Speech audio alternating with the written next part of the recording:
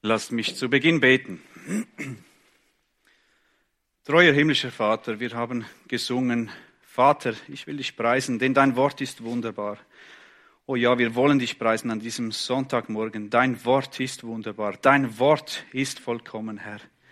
Ich bitte dich, dass du uns durch 1. Samuel 13, dass du uns belehrst, dass du uns überführst, dass du uns zurechtweist, dass du uns erziehst in der Gerechtigkeit an diesem Sonntagmorgen. Amen. Weißt du, was der Prix Courage ist? Der Prix Courage ist ein Preis, welcher vom Beobachter, ein Magazin, seit 1997 verliehen wird. Es ist ein Ehrenpreis, es ist ein Preis, der eigentlich für außerordentliche, für mutige Taten verliehen wird. Doch was ist Mut überhaupt? Denkst du, du bist ein mutiger Mensch? Vielleicht mutiger als deine Nächsten? Wir Menschen definieren den Mut alle ein bisschen anders. Ich weiß nicht, ob ich allen diesen Ehrenpreis verleihen würde, die diesen Preis schon gekriegt hätten. Für einige ist ein Sprung ab dem 5-Meter-Sprungbrett schon mutig. Für viele ist Fallschirmspringen mutig. Menschen im Krieg benötigen viel Mut. Sich bei jemandem entschuldigen kostet vielleicht Mut. Und wie sieht es auf geistlicher Ebene mit deinem Mut aus? Wie einfach fällt es dir, den Menschen in deinem Umfeld von Jesus zu erzählen? Wie einfach fällt es dir, in deinem Leben einfach mal Gott zu vertrauen? Wie einfach fällt es dir, dein Leben völlig in die Hände unseres Herrn zu legen? Und genau darum geht es in unserem heutigen Abschnitt in 1. Samuel 13.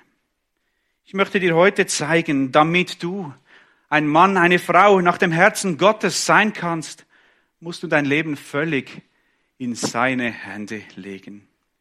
So habe ich meine Predigt mit dem folgenden Titel überschrieben: Mach die Rechnung nicht ohne Gott. Mach die Rechnung nicht ohne Gott. Und anhand von 3 Punkten für dein Leben wollen wir zusammen unsere Geschichte ein bisschen genauer betrachten. Der erste Punkt: Lass nicht zu, dass man dir den Mut raubt. Zweitens: Lass nicht zu, dass man dir den Glauben raubt. Und drittens: Lass nicht zu, dass man dir die Waffen raubt. Und so kommen wir zu unserem ersten Punkt: Lass nicht zu, dass man dir den Mut raubt. Stefan hat aus der Schlachter gelesen, denke ich. Dort steht in der Einleitung, dass Saul 1 Jahr König war. In der Elberfelsen lesen wir, Saul war pünktli Jahre alt, als er König wurde. Wird wahrscheinlich gemerkt, die Elberfelder haben. Die eigentlichen Zahlen sind im hebräischen Text leider nicht mehr erhalten geblieben. Wörtlich von dem, was erhalten blieb, würde der Text heißen, Saul war 1 Jahr alt, als er König wurde. Und so sind sich die Ausleger nicht ganz einig, welche Zahl hier wirklich stehen sollte. Einige sind der Ansicht, dass hier eigentlich 31 Jahre stehen sollte, während andere dem König ein höheres Alter als erst 31 Jahre zuteilen, da Jonathan ja schon mehr oder weniger erwachsen gewesen sein muss. Also aus Apostelgeschichte 13, Vers 21 können wir schließen, dass Saul 40 Jahre lang schlussendlich König war. Saul muss also zu unserem Zeitpunkt hier noch ein relativ junger König gewesen sein, anders als zum Beispiel König Charles in England. Jedenfalls haben wir gelesen, wie Saul nach 2 Jahren seiner Herrschaft begann, eine kleine Armee von 3000 Männern zusammenzustellen und diese an 2 Orten stationierte. 1000 dieser Soldaten übergibt Saul Jonathan. Interessant dabei, wir lesen hier noch nichts davon, dass Jonathan sein Sohn war. Das kommt dann später. Was Jonathan für einen Charakter besaß und wie seine Beziehung zu Gott war, werden wir dann im Kapitel 14 und somit in der nächsten Predigt aus 1. Samuel hören. Was wir aber aus Vers 3 in unserem Kapitel schon herauslesen können, ist, dass Jonathan ein mutiger Mann gewesen sein muss. Er ergreift die Initiative und räumt einfach mal eine Aufstellung der Philister aus dem Weg. Diese Aufstellung der Philister war in Geba und somit etwa 8 Kilometer von Jerusalem entfernt. Und wir lesen dann ganz trocken, und die Philister hörten es. Ganz bestimmt würden die Philister dies nicht so einfach auf sich sitzen lassen. Das weiß auch Saul. Saul ist sich ganz bewusst, dass die Reaktion der Philister allenfalls sehr heftig ausfallen könnte. Wie wird Saul reagieren? Wir lesen hier überhaupt nichts davon, dass Saul beten würde. Er ist schließlich der große König und hat Gott nicht nötig. Trotzdem weiß Saul, was an Äußerlichkeiten nun zu tun ist.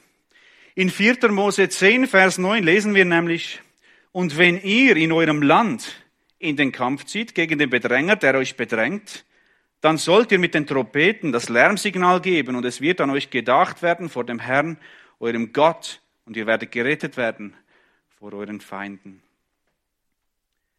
Für Saul hat dies aber überhaupt nichts mit Glauben zu tun, sondern im besten Fall ist dies wieder einmal eine religiöse Äußerlichkeit. Auch entsteht hier der Eindruck, dass Saul mit seinen Posaunen zwar sein Volk für den Kampf mobilisieren will, jedoch vor allem auch den Sieg über die Aufstellung der Philister ausrufen will, welcher er sich natürlich selbst zuschreibt, statt Gott oder wenigstens seinem Sohn Jonathan. Saul ist Gottes Ehre egal. Er allein will gut dastehen. Auch bezeichnet Saul das Volk in diesem Vers 3 als Hebräer. Das ist ein bisschen befremdend. Normalerweise bezeichnen die Feinde das Volk Israel als die Hebräer. Der Begriff Hebräer hat seinen Ursprung in Abraham, der ja ein Hebräer war. Aber Gott war es, der dem Volk den Namen Israel gegeben hatte. Und Israel bedeutet nichts anderes als Kämpfer Gottes. Doch wir werden in unserem Abschnitt noch weiter sehen, der Gott Israels ist nicht Sauls Gott. Saul hat keine persönliche Beziehung zu Gott. Viele Jahre später schrieb Paulus seinen Lesern in Korinth, als er sie vor sündiger Lust warnen wollte, in 1. Korinther 10, Vers 12, daher, wer zu stehen meint, sehe zu, dass er nicht falle. Wie oft haben wir manchmal das Gefühl, dass wir die Sache nun endlich im Griff haben und uns diese Sache nicht mehr aus der Bahn werfen kann. Wie oft vergessen wir dabei, dass wir ohne Gott einfach gar nichts zustande bringen und wieder kläglich scheitern. Saul fühlte sich stark, Saul fühlte sich mächtig. Auch versammelte sich nun das Volk hinter ihm her, wir haben es gelesen. Ich denke, da werden bestimmt eine Menge starker Männer zusammengekommen sein. Doch die Philister, die geben sich nicht so einfach geschlagen. Im Gegenteil. Wir lesen von einem gewaltigen Heer, welches sich in den Reihen der Philistern formierte. So viel wie der Sand am Ufer des Meeres, steht in meiner Bibel. Jetzt steht der Feind vor der Tür. Und er ist mächtig. Er ist nicht nur mächtig, er ist fast übermächtig. Und ich lese ab Vers 6. Als aber die Männer von Israel sahen, dass sie in Not waren, weil das Kriegsvolk bedrängt wurde, da versteckte sich das Volk in Höhlen und Dornsträuchern, in Felsen, in Gewölben und in Zisternen. Auch gingen Hebräer über den Jordan ins Land Gad und Gilead. Saul aber war noch in Gilgal und das ganze Volk, das ihm folgte, war voll Angst. Jetzt war sie da, die Bedrängnis. Jeglicher Mut, ja jeglicher Übermut scheint wie abgefallen zu sein und eine große Angst machte sich unter dem Volk breit. Warum jetzt plötzlich diese große Angst vor dem Feind? Warum haben sie sich so schnell den Mut rauben lassen? Ihr Blick ist nicht mehr auf Gott gerichtet, sondern auf die Bedrängnis. Und Saul ist daran nicht unbeteiligt. Er ist nicht mehr imstande, das Volk zusammenzuhalten. Saul sieht sich beim Versuch wieder, eine Herde Schafe vor einer gigantischen Anzahl Wölfen aufzustellen. Ein nahezu unmögliches Unterfangen. Wie viele Schweizer würden bei einem Krieg wirklich hinstehen und kämpfen? Oh, wenn man Menschen motivieren möchte, ihre Angst zu überwinden und hinzustehen, dann muss man vorangehen. Man muss ein Vorbild sein. Gerade am Männermorgen schauen wir zusammen an, welcher Charakter ein Leiter mitbringen muss, um den biblischen Anforderungen gerecht zu werden. Es gibt keinen perfekten Leiter und diesen Anspruch hat Gott auch gar nicht. Aber wenn man ein guter Leiter sein will, dann muss man mit gutem Vorbild vorangehen. wie dies zum Beispiel auch Nehemia tat. Wie wichtig ist doch eine gute geistliche Führung, gerade im Volk Gottes und in der Gemeinde. Denn wenn diese Führung fehlt, dann braucht man sich nicht zu wundern, wenn die Kinder Gottes ihren Glaubenskampf aufgeben und sich zurückziehen. Gerade als Leiter, und wir sind alle irgendwo Leiter, zum Beispiel in der Familie, gerade als Leiter musst du mit Entschlossenheit und Mut vorangehen, wenn du kein Saul sein willst. Ja, es gibt sie, diese Mutkiller. Einen dieser Mutkiller haben wir in unserem Abschnitt. Er heißt Angst. Es gibt verschiedene Ängste, die dir deinen Mut rauben können. Ein weiterer Mutkiller ist die Unentschlossenheit. Ich weiß nicht, was ich tun soll. Es gibt so viele Argumente dafür, so viele Argumente dagegen. Wie will Gott dein Lebensschiff steuern, wenn du dich nicht getraust, aus dem Hafen zu fahren? Man kann nur ein fahrendes Schiff an einen Ort hinsteuern. Auch Schwarzseherei ist ein Mutkiller. Was ich tue, das interessiert sowieso niemanden. Es ist alles umsonst, es lässt sich ja doch nichts an dieser Situation ändern. Die Welt ist jetzt halt einfach schlecht und ja, vielleicht ist das halt jetzt einfach mein Schicksal. Wir sehen, Mut hat mit Perspektive zu tun. Das Volk hat hier nur auf die Bedrängnis geschaut und nicht auf Gott. Deshalb wurde ihnen der Mut geraubt.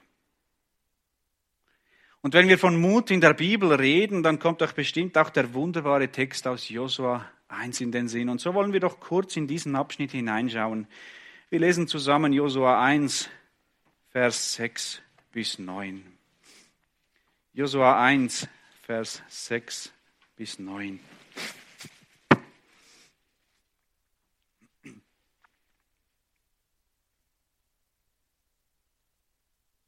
Vers 6.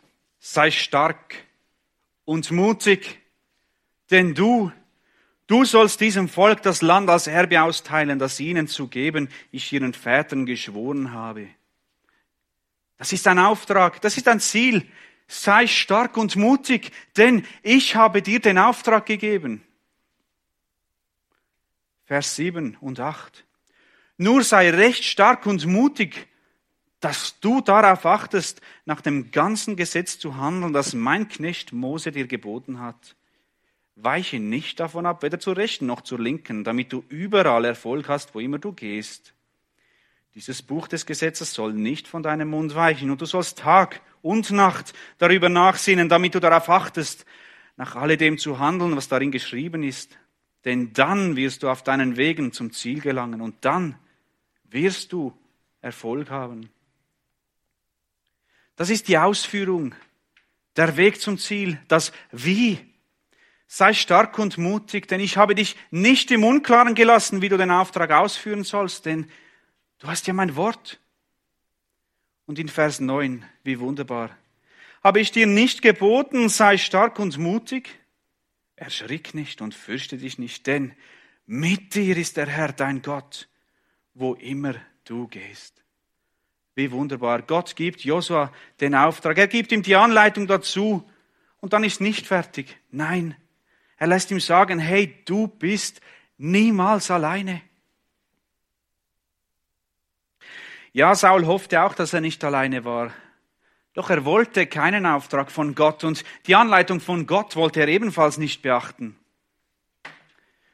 Und wie sieht's bei dir und mir aus? Du hast einen Auftrag. Mache Jünger. Du hast eine Anleitung, du hast die Bibel in deiner Hand und du hast dieselbe wunderbare Verheißung wie Josua. Du bist nicht alleine.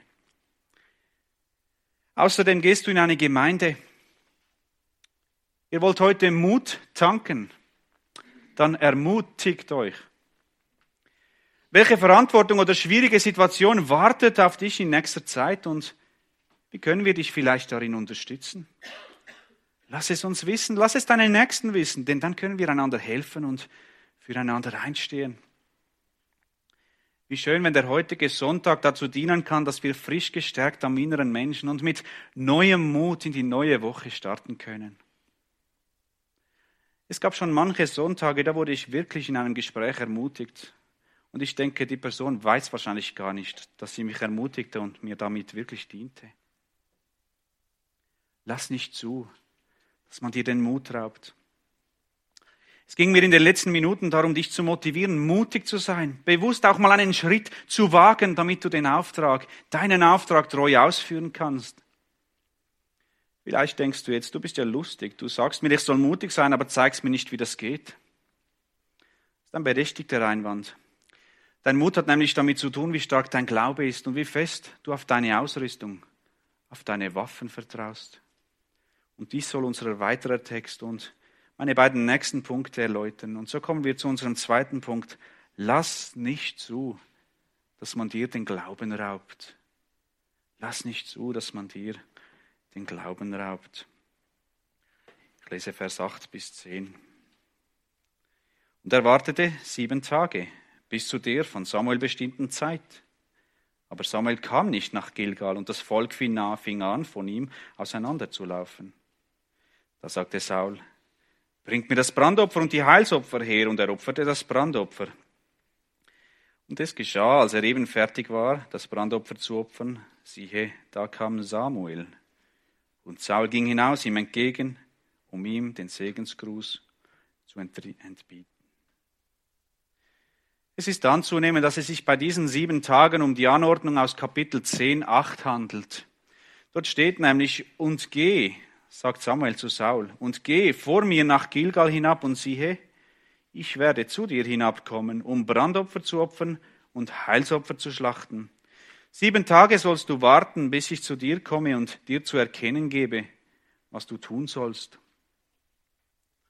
Saul wartet also 7 Tage, doch Samuel kommt nicht.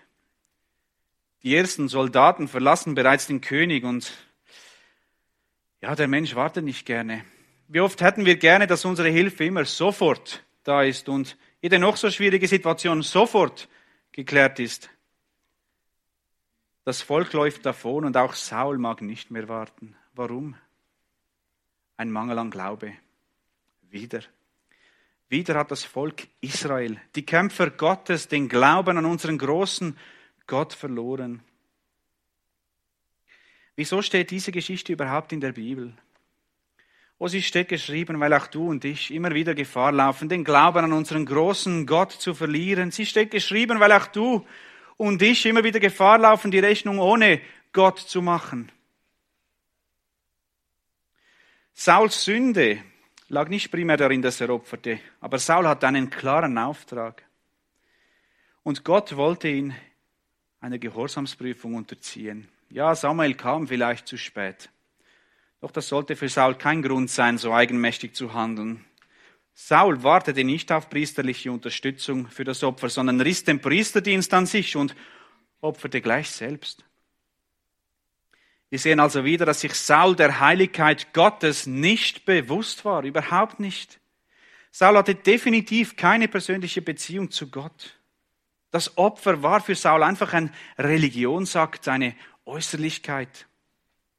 Oh, wie viele Menschen betreiben einfach Religion. Ihr Glaube ist nur äußerlich und dazu da, ein gutes Gefühl zu haben. Die Ehre Gottes wird nicht gesucht. Und Samuel sprach, was hast du getan? Das war nicht eine Frage der Neugier. Wir lesen denselben Wortlaut dieser Frage schon ganz am Anfang in der Bibel, nämlich in 1. Mose 3, Vers 13. Nach dem Ungehorsam im Paradies stellt Gott Eva genau diese Frage. Und der Herr Gott sprach zur Frau, was hast du da getan? Und die Frau sagte, die Schlange hat mich getäuscht, da aß ich.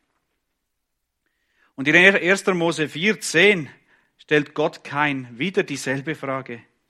Und er sprach, was hast du getan? Horch, das Blut deines Bruders schreit zu mir vom Ackerboden her. Was hast du getan, heißt also nichts anderes als, wie konntest du nur? Wie konntest du nur? Und was antwortet Saul nun? Weil ich sah. Weil ich sah. Wo ist da der Glaube? Wie passend die Stelle, wo Jesus in Johannes 20:29 zu Thomas spricht. Glückselig sind, die nicht gesehen und doch geglaubt haben, weil ich sah. Wir müssen nur die ersten 3 Worte der Begründung Sauls lesen, weil ich sah. Und schon wissen wir, welche Perspektive Saul eingenommen hat. Ich lese eine bekannte Begebenheit aus Jesu Leben. Wir finden die in Lukas 8, Vers 23 bis 25. Lukas 8, Vers 23 bis 25.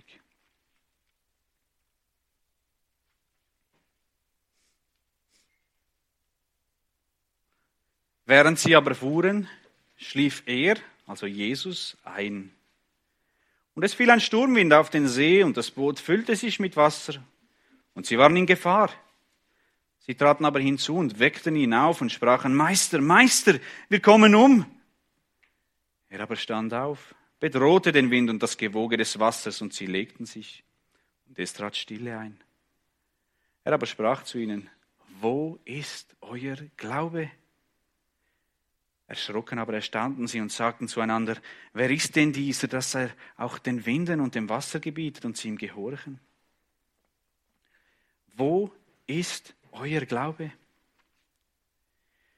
Wenn die Jünger, die mit Jesus in Fleisch und Blut unterwegs waren, nicht genug Glauben hatten und auf die Umstände schauten, wie viel mehr sind wir in Gefahr, unseren Glauben aufgrund von Umständen uns rauben zu lassen? Und diesen Umständen gibt auch Saul die Schuld. In 1. Samuel 13 ab Vers 11. Weil ich sah, dass das Volk von mir auseinanderlief und du kamst nicht zur bestimmten Zeit, während die Philister sich schon bei Michmas versammelt hatten. Da dachte ich, jetzt werden die Philister zu mir nach Gilgal herabkommen und ich habe das Angesicht des Herrn noch nicht gesucht. Da wagte ich es und opferte das Brandopfer. Saul führt hier 3 Gründe auf, wieso er denn nun so handelte. Der erste Grund, das Volk hat sich nach und nach von ihm zerstreut. Dies zeigt die innere Einstellung von Saul. Anstatt sich auch an Gott und an sein Gebot zu halten, ist ihm sein eigenes Leben viel wichtiger. Er hat Angst und diese Angst, sie lähmt ihn. Der zweite Grund, wieso das Saul so handelte. Samuel ist nicht zur bestimmten Zeit gekommen. Saul macht Samuel mitschuldig an seinem sündigen Handeln. Das kennen wir doch schon von Adam oder von uns. Wie oft laufen wir Gefahr, genau gleich zu reagieren? Dir ist ein Fehler unterlaufen und jetzt stehst du ziemlich dumm da. Wem kannst du die Schuld zuschieben, sodass das Urteil über dich ein bisschen milder ausfällt? Es ist nichts anderes als Menschenfurcht. Und der dritte Grund ist, die Philister kommen und er hat den Herrn nicht angefleht. Saul hätte Gott doch ganz freimütig einfach um Hilfe bitten können, doch ohne persönliche Beziehung ist Gott so weit weg. Ohne persönliche Beziehung wird es schwierig, mit Gott in Dialog zu treten. Da wagte ich es und opferte das Brandopfer. Andere Übersetzungen schreiben, da überwand ich mich und opferte das Brandopfer. Das hat überhaupt nichts mit Wagen oder Überwinden zu tun. Wahrer Glaube vertraut auf Gott und kann deshalb warten. Und das ist es, was Gott für unser Leben will. Gott will nicht, dass wir immer den Verhältnissen die Schuld geben. Mit Gottes Hilfe bist du größer als die Verhältnisse. Wenn du Glauben hast, dann musst du nicht den Verhältnissen die Schuld geben, sondern du darfst freimütig, auch mit deinen Sünden vor den Thron Gottes kommen und die Sünden dort abladen. Das ist Glaube, dass der Herr vergeben wird, wie wir es in 1. Johannes 1,9 lesen dürfen. Wenn wir unsere Sünden bekennen, so ist er treu und gerecht, dass er uns die Sünden vergibt und uns reinigt von aller Ungerechtigkeit. Glaubst du das wirklich? Dann lass nicht zu, dass man dir den Glauben raubt. Wir finden in der Bibel viele Menschen, die uns auch ein Vorbild darin sind. Mose, Nehemia, Habakuk, um nur wenige zu nennen. Sie alle nannten die Sünde beim Namen und brachten sie vor den Thron. Ja, sie standen sogar für die Sünden des Volkes beim Vater ein, für die Sünden, die sie selbst wahrscheinlich gar nicht begangen haben. Bei ihnen sehen wir nicht, dass sie den Verhältnissen die Schuld gegeben hätten. Das ist Glaube. Samuel geht überhaupt nicht auf die Ausreden von Saul ein. Es ist ihm egal, welche Begründungen Saul zutage bringt. Er sagt ihm ganz einfach, du hast töricht gehandelt. Du hast das Gebot des Herrn, deines Gottes, nicht gehalten, das er dir geboten hat. Weil Saul keine persönliche Beziehung zu Gott hatte, war sein Glaube auch viel zu schwach. Er hatte Menschenfurcht, zu wenig Gottesfurcht. In Sprüche 29, Vers 25 lesen wir, Menschenfurcht stellt eine Falle. Wer aber auf den Herrn vertraut, ist in Sicherheit. Echten Glauben kannst du nur dann haben, wenn du eine persönliche Beziehung zu Jesus hast. In einer persönlichen Beziehung ist ein Austausch da, ein gegenseitiger Austausch. Reden und zuhören, beten und Bibelstudium. Wenn wir etwas über den Glauben lernen wollen, dann kommen wir nicht an Hebräer 11 vorbei. Und in Vers 1 steht dort, der Glaube aber ist eine Wirklichkeit dessen, was man hofft. Ein Überzeugtsein von Dingen, die man nicht sieht. Von Dingen, die man nicht sieht. Saul sagte, weil ich sah. Der Glaubende sagt, weil ich glaube. Wisst ihr, wieso das elektrische Strom so gefährlich sein kann? Weil man ihn nicht sieht. Ja, man kann die Wirkungen des elektrischen Stromes sehen, zum Beispiel das Licht oder der sich drehende Motor. Aber Strom selber sieht man nicht, aber man spürt ihn. Ich durfte als Elektroinstallateur schon zu oft erfahren, dass man elektrischen Strom nicht sieht, aber wahnsinnig gut spüren kann. Für alle, die technisch ein bisschen versiert sind, wenn ich eine Lampe an die Spannung anschließe, dann leuchtet sie hell. Ich brauche 2 Drähte, ich schließe die an, sie leuchtet hell. Wenn ich jetzt aber Widerstände in einen dieser Drähte hineinschalte, dann wird das Licht immer dunkler. Je mehr Widerstände ich in Serie dazu schalte, desto dunkler wird das Licht. Und die Lampe ist immer weniger zu gebrauchen. Aber wenn ich den Draht von den Widerständen wegnehme und wieder an die Quelle des Stromes einstecke, dann leuchtet die Lampe wieder hell. Die Widerstände sind vielleicht immer noch da, aber sie hindern den Stromfluss nicht mehr. Wenn du also direkt mit der Quelle, mit Jesus Christus verbunden bist, dann kann dein Glaube strömen und dir kann es egal sein, welche Widerstände aufkommen werden. Glaube ist wie elektrischer Strom. Er ist unsichtbar, er ist unhörbar, aber man kann ihn spüren und an den Wirkungen erkennen und diese Wirkungen können ganz gewaltig sein. Vor allem dann, wenn die Leitungen am richtigen Ort angeschlossen sind. Vor allem dann, wenn deine Leitungen an Jesus angeschlossen sind. Saul selbst sah aber nur die Widerstände in seinem Leben. Und so war er nicht mehr hell, so war er nicht mehr brauchbar als Werkzeug Gottes. Und so kommt Gott durch Samuel zu einem schweren Urteil über Saul. Ich lese die Versen 13 bis 15. Und Samuel sprach zu Saul, du hast töricht gehandelt, du hast das Gebot des Herrn, deines Gottes, nicht gehalten, das er dir geboten hat. Denn gerade jetzt hätte der Herr dein Königtum über Israel für immer bestätigt. Nun aber wird dein Königtum nicht bestehen. Der Herr hat sich einen Mann gesucht nach seinem Herzen, und der Herr hat ihn zum Fürsten über sein Volk bestellt. Denn du hast nicht gehalten, was der Herr dir geboten hat. Und Samuel machte sich auf und ging von Gilgal hinauf nach Gibea in Benjamin. Und Saul musterte das Volk, das sich bei ihm befand, etwa 600 Mann. Nun aber kann dein Königtum nicht bestehen. Das war ein hartes Urteil, nicht nur über Saul, denn auch Jonathan konnte somit nicht mehr König werden. Das Königtum war aber nur das eine Urteil über Saul. Für mich ist das zweite Urteil viel härter, auch wenn es ein bisschen versteckt ist. Im Vers 14 haben wir gelesen, der Herr hat sich einen Mann gesucht nach seinem Herzen. Einerseits war also die Nachfolge Sauls für Gott bereits geregelt, aber noch viel schlimmer, offensichtlich war Saul kein Mann nach dem Herzen Gottes. Was für ein Urteil über das Leben eines Menschen, wenn Gott sagt, ich kann dich nicht mehr brauchen und ich habe dich ersetzt mit einem Mann oder mit einem Menschen nach meinem Herzen. Saul hat einen großen Fehler gemacht und muss die Konsequenzen nun tragen. Ich weiß nicht, ob ihr in den letzten Jahren ein bisschen die Diskussionen um das geplante Fußballstadion in Zürich mitbekommen habt. Seit mehr als 20 Jahren wartet Zürich auf ein Fußballstadion auf dem Haarturm. Das Eishockeystadion des ZSC hingegen wurde relativ einfach durchgewunken und konnte innerhalb weniger Jahre realisiert werden. Trotzdem in der Clubleitung SVP-Schwergewichte sitzen in der doch sehr linken Stadt Zürich. Jemand der Clubspitze wurde gefragt, was sie denn besser gemacht hätten als die Fußballclubs. Er gab mit einem Augenzwinkern zu Protokoll: Wir haben die Fußballclubs beobachtet und dann einfach das Gegenteil gemacht. Aus Fehlern lernen. Genau darum steht dieser Text hier. Wir wollen nicht mit dem Finger auf Saul und auf das Volk zeigen, denn wir sind in derselben Gefahr. Aber wir müssen nicht dieselben Fehler machen, wie sie Saul und das Volk Israel taten. Unser Abschnitt lehrt uns ganz klar, wie wichtig es ist, dass man seinem Wort gehorsam ist.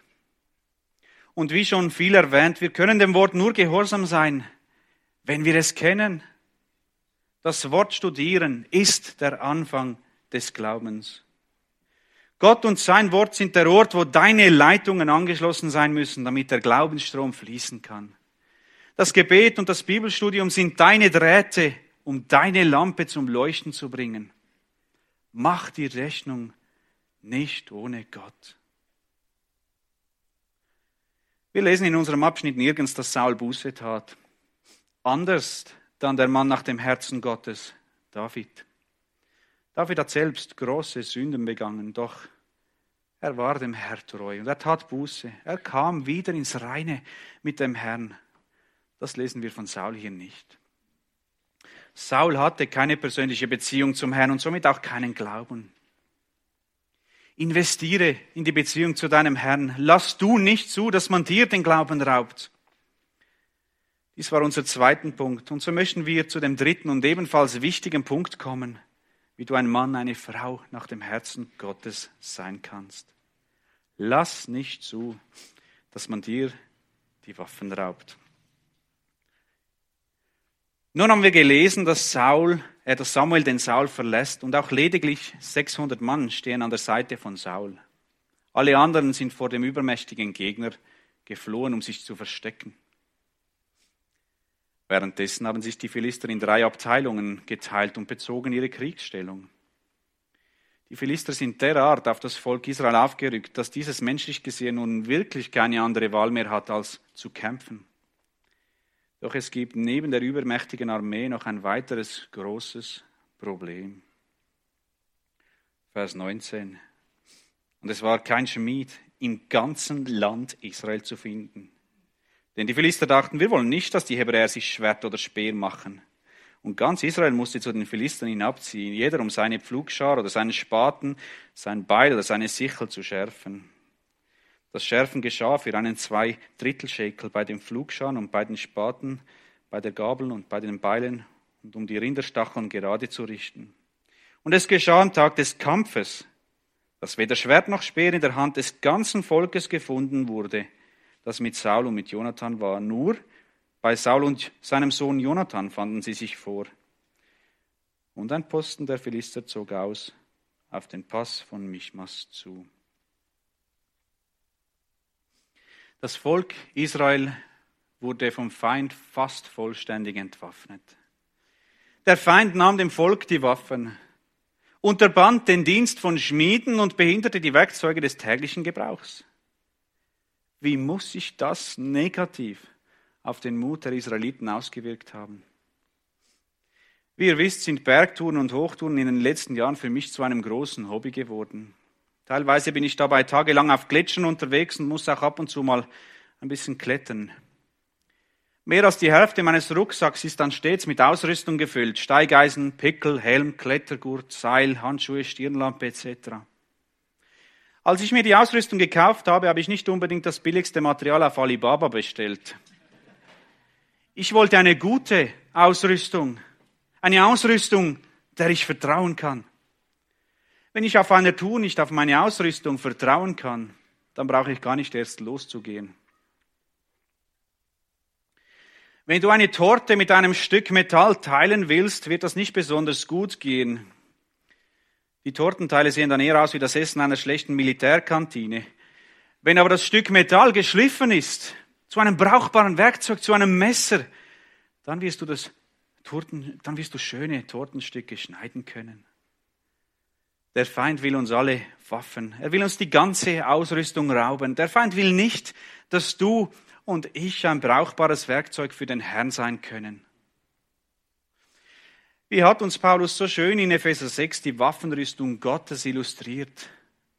Doch wenn keine Waffenrüstung mehr da ist, wie sollen wir uns verteidigen? Wie sollen wir kämpfen? Und was ist, wenn kein Schmied mehr da ist, um die Waffen zu schärfen? Was ist, wenn es dem Feind gelingt, die Diener am Wort, unsere Schmiede so zu ängstigen, dass sie ein verwaschenes Evangelium von der Kanzel predigen? Was, wenn diese Prediger den Mut nicht mehr haben, der Gemeinde die Waffen zu schärfen?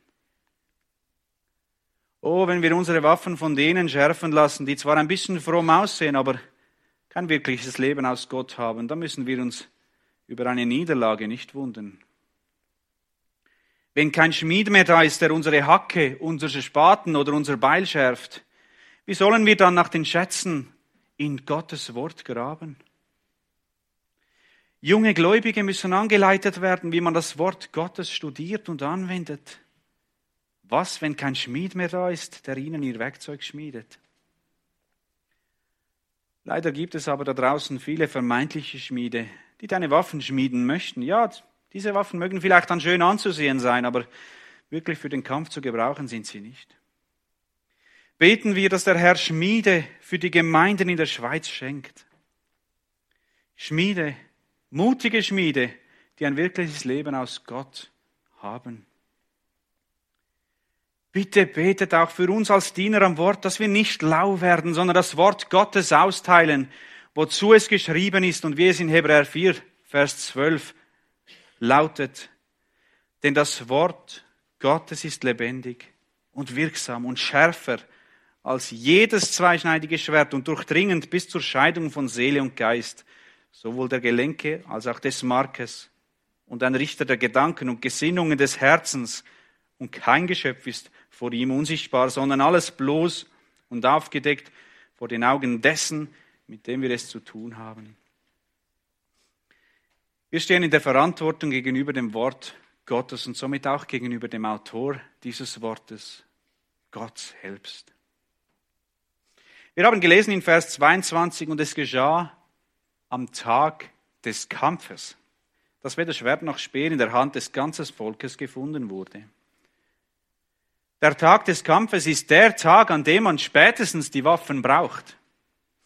Im übertragenen Sinn auf unser geistliches Leben ist somit der Tag des Kampfes heute und morgen und übermorgen. Der Tag des Kampfes ist für uns Gläubige jeder Tag. Ja, manchmal greift der Feind härter an als sonst, doch wir müssen gerüstet sein, jeden Tag. Doch ich sage dir auch hier nochmals den Titel meiner Predigt: Mach die Rechnung nicht ohne Gott. Du musst nicht deine Waffenrüstung anziehen, sondern seine. Ich lese die Verse 10 bis 11 von Epheser 6. Schließlich werdet stark im Herrn, nicht in euch, und in der Macht seiner Stärke. Zieht die ganze Waffenrüstung Gottes, nicht deine eigene, an, damit ihr gegen die Listen des Teufels bestehen könnt. Wie wunderbar, der Herr hat alles bereitgestellt, was du für den Kampf brauchst. Er selbst geht vor dir her und mit dir die Gemeinde. Sei mutig und stark. Sei ein Mann, sei eine Frau nach dem Herzen Gottes. Heute ging es um Mut. Mut ist ein Überwinden der Angst. Doch wenn man nicht auf Gott, sondern auf natürliche Hilfe vertraut, dann kann eine schwierige Situation noch viel schwieriger, ja, sie kann unerträglich werden, wie hier bei Saul. Ich habe dir unter Punkt 1 gesagt, Lass nicht zu, dass man dir den Mut raubt. Doch ohne Glauben und ohne Waffen wird es unmöglich, den Mut nicht zu verlieren. Und so kommen wir zu Punkt 2. Lass nicht zu, dass man dir den Glauben raubt. Nur durch dein Investieren in die persönliche Beziehung zu Gott wirst du den Glauben bewahren können. Schließe deine Lampe mit 2 Drähten an der richtigen Stromquelle an. Schließe dich mit 2 Drähten, Gebet und Bibelstudium an der richtigen Quelle, Jesus Christus, an. Sei dir bewusst, dass du dich in einem Kampf befindest und daher unser 3. Punkt. Lass nicht zu, dass man dir die Waffen raubt. Halte die Waffen fest. Nicht deine Waffen, sondern Gottes Waffen und kämpfe den guten Kampf des Glaubens. Nicht alleine, sondern mit der Gemeinde an der Hand des Herrn. Ich wollte dir heute zeigen, damit du ein Mann, eine Frau nach dem Herzen Gottes sein kannst, musst du dein Leben völlig in seine Hände legen. Mach die Rechnung nicht ohne Gott. Lass den Herrn dein Steuerruder sein, aber sei mutig und verlasse den Hafen, damit er dich überhaupt steuern kann. Wir werden im Anschluss ein altes, bekanntes Lied singen. Ein Lied, in welchem der Glaube und das Vertrauen zum Ausdruck kommt. So nimm denn meine Hände und führe mich. Wenn der Schwächere zum Stärkeren sagt, nimm denn meine Hand und führe mich, und es auch wirklich so meint, dann legt er sein Leben wirklich in Gottes Hand oder eben in die Hände des Stärkeren. Und wenn wir das Lied nachher singen, dann hoffe ich, dass du es genauso meinst. So nimm denn meine Hände und führe mich bis an mein Seligende und ewiglich. Ich mag allein nicht gehen, nicht einen Schritt. Das ist unser Thema. Mach die Rechnung nicht ohne Gott. Wo du wirst gehen und stehen, da nimm mich mit. In dein Erbarmen hülle mein schwaches Herz und mach es gänzlich stille in Freud und Schmerz. Lass ruhen zu deinen Füßen dein armes Kind, es will die Augen schließen und glauben blind. Nicht wie Saul und das Volk auf die Bedrängnis sehen, sondern glauben und vertrauen. Wenn ich auch gleich nichts fühle von deiner Macht, ja, Gott lässt uns manchmal wie einen Saul warten, doch er ist da und möchte nur dein Vertrauen. Du führst mich doch zum Ziele, auch durch die Nacht. Vielleicht ist in deinem Leben wirklich gerade Nacht. Lass dich von Gottes Wort ermutigen, lass dich von der Gemeinde ermutigen. Vertraue ihn, der dich zum Ziel bringen wird. So nimm denn meine Hände und führe mich bis an mein Seligende und ewiglich. Amen. Lass mich beten.